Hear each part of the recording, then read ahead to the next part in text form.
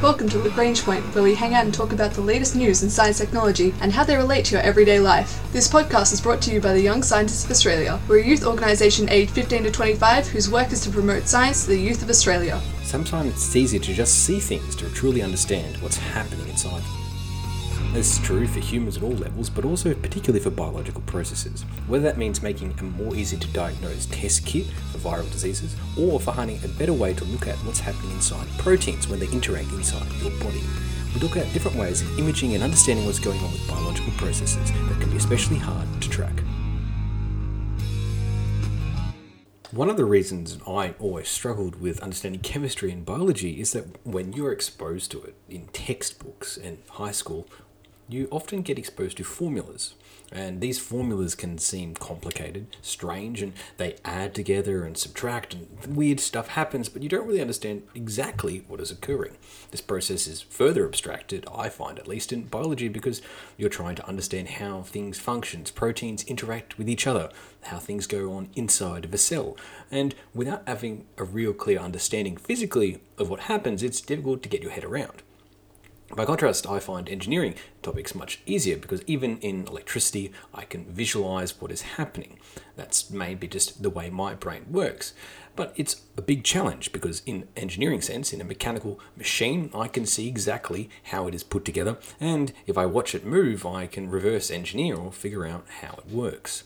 In the same way, we can play around with electric circuits and figure out how they work. It's slightly more complicated, but you get the idea. It's not as easy or as quick to do that with biological circuits or biological processes. Maybe you can have some quick chemical reactions, and I've certainly done my fair share of science demos that have that in them.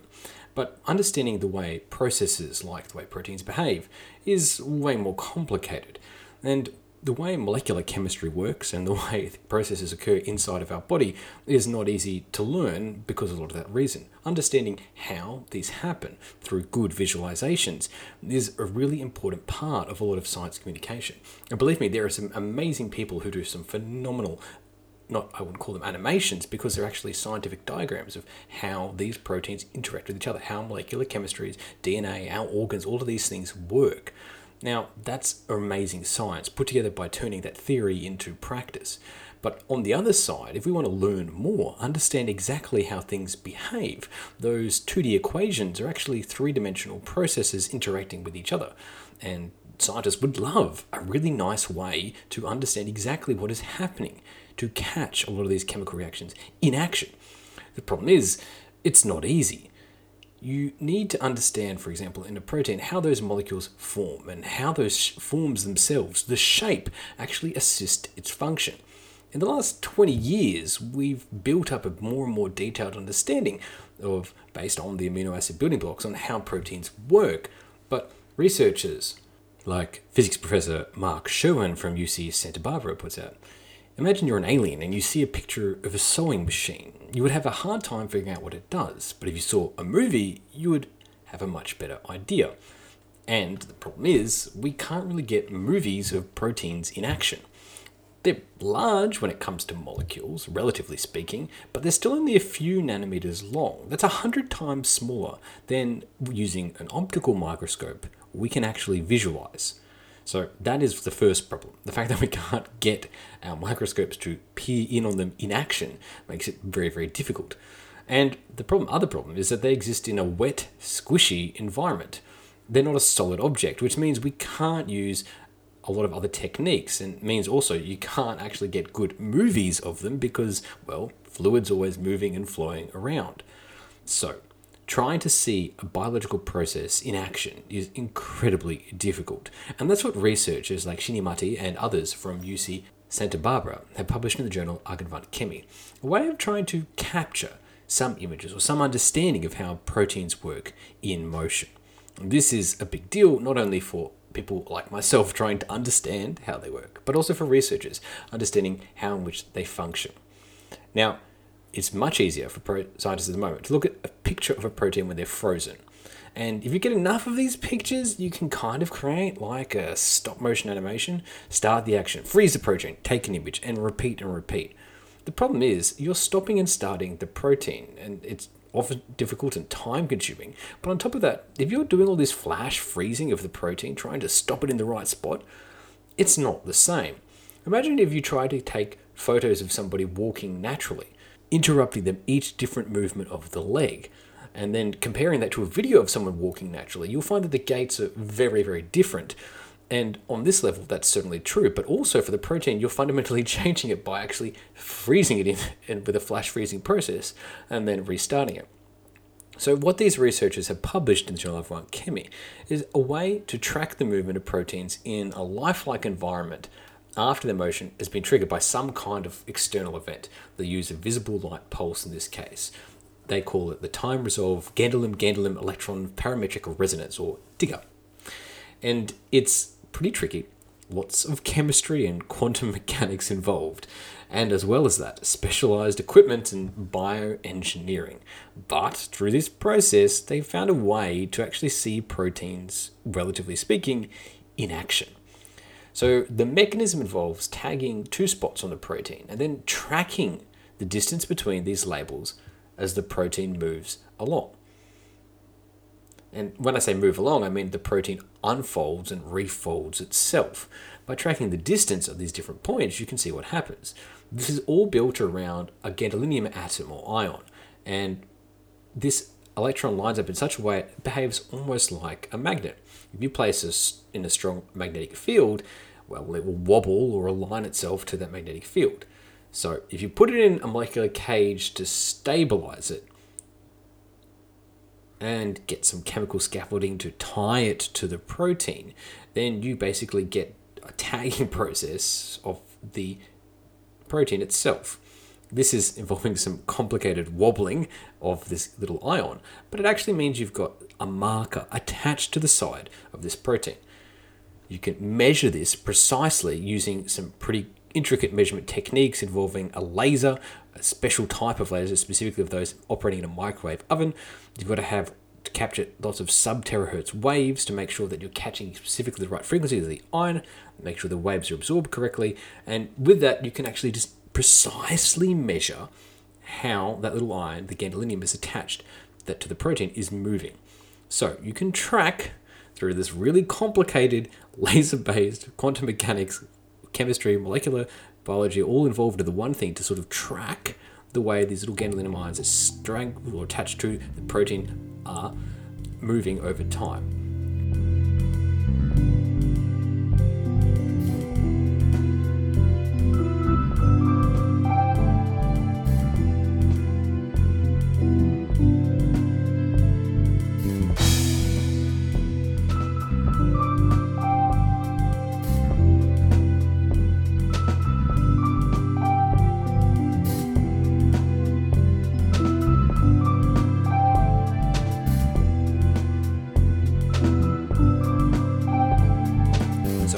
The end result of all of that complicated process is you've got a protein that's luminant and you're tracking the different edges of it. Now, this was a pretty cool thing. They developed a mechanism by which you could watch precisely 2 points on a protein. So then what protein are you going to watch? Well, they picked a relatively popular and versatile protein to study as their first case. It belongs to the light oxygen or voltage LOV family of proteins, specifically the light activated protein ASLOV2. Now, LOV proteins control processes ranging from the circadian rhythm in bacteria, plants, and fungi to phototrophism that you would find in plants and microorganisms. So, this is a really key protein involved in anything to do with light sensing. Now, this is great because it's popular with scientists and engineers because it's easy to make and simple to manipulate. So, therefore, the ideal one to investigate.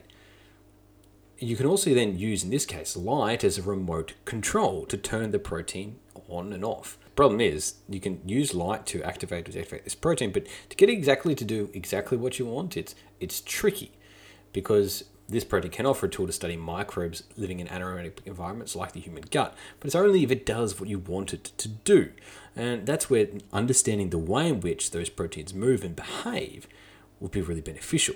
So it's a great one to study with this tagging process, TIGR, but it is important because it's not exactly simple as well. Now, the overall technique is not necessarily sophisticated, as you would call it today.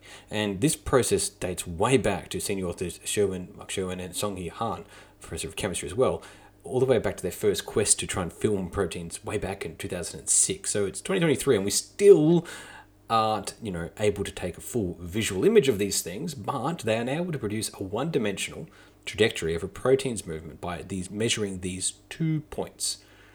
Now, this is seeming like not a hell of a lot of information, and you're right. You're only tracking the movement of 2 points on an individual protein, but you can repeatedly measure them. And if you take that protein and put it in another location or another process or another area and repeat the same measurement, all of a sudden you're learning a lot. You're learning how the protein behaves in different environments, building up an idea of the way the protein moves.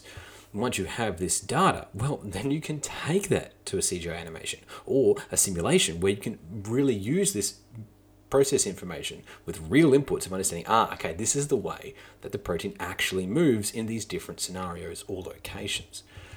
This is really helpful because it helps us understand exactly what a protein is up to, even if only understanding a little bit of its complicated life and motion.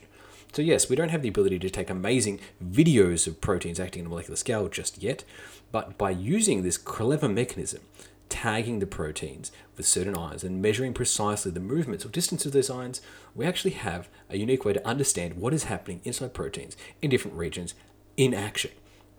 This is a cool technique developed by the University of California, Santa Barbara, published in the journal Agrivar Chemi. It shows the long, difficult process for trying to understand exactly what is happening inside our bodies and inside that of plants and animals, you name it, and understanding really molecular chemistry and the way it interacts with the world around it. The only way we can see down to that is with some pretty clever analysis and signaling techniques, which is exactly what they've done here. In this case, the journal published in Agrivar Chemi with lead author Shin Mati under the direction of principal researchers Song-Hee Han and Mark Sherwin.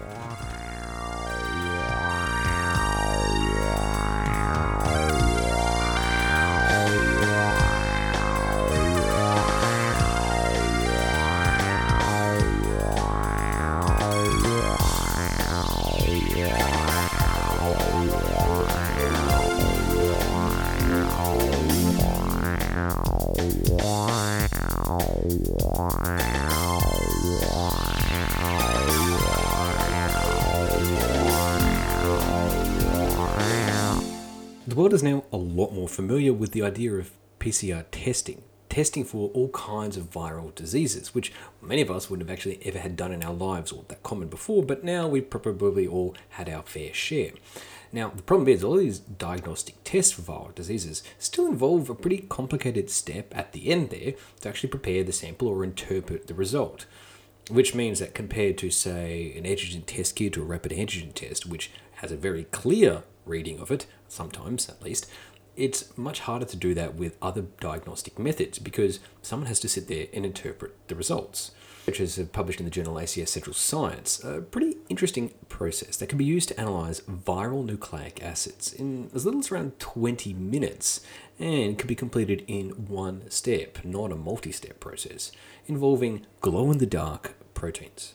Now, all of this makes use of the phenomena you may know as bioluminescence. Bioluminescence is a chemical reaction involving the luciferase protein, light bringer, of course, which has been incorporated into all kinds of biological systems, whether that be anglerfish's glowing lures to the ghostly blue glow of phytoplankton on a beach. Bioluminescence is pretty cool, and it can also cause a glow-in-the-dark-like effect. Now, if you take that luciferase protein and you incorporate it into sensors that emit an easily observed light when they find their target, well, that would make for a pretty useful diagnostic tool. These are simple tools, simple types of sensors that are what you want in a point-of-care type scenario, like you would have with a rapid antigen test. But so far, we've not really had any of these luciferase-based protein test sensors that are actually accurate enough to be used as a kind of clinical diagnostic test. So what can you do? Well, if we use techniques like CRISPR, you can improve the ability of these proteins or these systems to work better. But, okay, that still involves lots of specialized equipment to try to make a low signal in a complex, noisy environment. So if you could use CRISPR on these related proteins to boost their bioluminescence input, maybe you could find a way so that they could be detected with just a simple and basic digital camera. And that's what the researchers, including lead author on this paper, Harmen van der Veer, and others under the direction of Martin Merks, have been investigating. So they took a sample of RNA or DNA. To make sure they had enough to analyze, they used recombinase polymerase amplification, basically a way to boost the data available in the sample by an amplifying method. And this can be done at relatively low temperature, as long as you have a constant temperature of around 100 degrees Fahrenheit, which is pretty relatively low speaking compared to most other chemical processes you may be familiar with. And then they used a new technique called LUNAS, luminescent nucleic acid sensor, and two specific CRISPR-Cas9 proteins which are used to differentiate and identify neighboring parts of a viral genome and attach luciferase to them. So basically, these proteins hunt through the viral sample, and if they find what they're looking for, attach a fragment of the bioluminescent luciferase to them. This is pretty cool. It's basically using a technique to attach markers, bioluminescent markers, to something where you've identified as bad. And all of this is happening on a molecular chemistry level, which is pretty cool. Now, in a specific viral genome, the researchers were testing, they had these proteins binding and attaching to the nucleic acid sequences right on the other side. And they could then get them to shine a blue light in the presence of some kind of chemical substrate being used. Now, the problem is bioluminescence isn't enough. That's not really easy and clear to interpret. Now you've got to have someone who's got to interpret whether or not the light is the right light. So in the same way in your rapid antigen test kits or ATPs, whatever you want to call them, they have two lines, a control that is already illuminated or reacts or lines up when you have a normal process occur, and then a second line which lines up where you have the positive sample result occur. They use a similar technique, but instead of being different lines on a piece of paper, you actually have different colors. In this case, using the chemical substrate as a base, when it has a control reaction, it just shines green. That means that the proteins didn't find anything to attach the luciferase to, the bioluminescence to. If they do, then the light actually changes to blue to indicate a positive result. And they show that this could work with this RPA-LUNAS technique to successfully detect SARS-CoV-2 RNA within 20 minutes in relatively low concentrations, around as low as 200 copies per microliter. This is pretty cool because it's a proof of concept for maybe, yes, this is an example on COVID, but there's other cases where you would want to have a very fast detection of all other kinds of viruses without requiring specific lab personnel to do all that testing and analysis. This is a cool technique, using bioluminescence to work for us to make simpler and more powerful diagnostic tests. This has been the Young Scientists of Australia's podcast, Lagrange Point. Being able to watch what a protein does in real time without having to rely on freezing them, plus ways to make better test kits that can have illumination to help give us correct test results. Our ending theme was composed by Audionautics. Head to ysa.org.au for more information about the Young Scientists of Australia.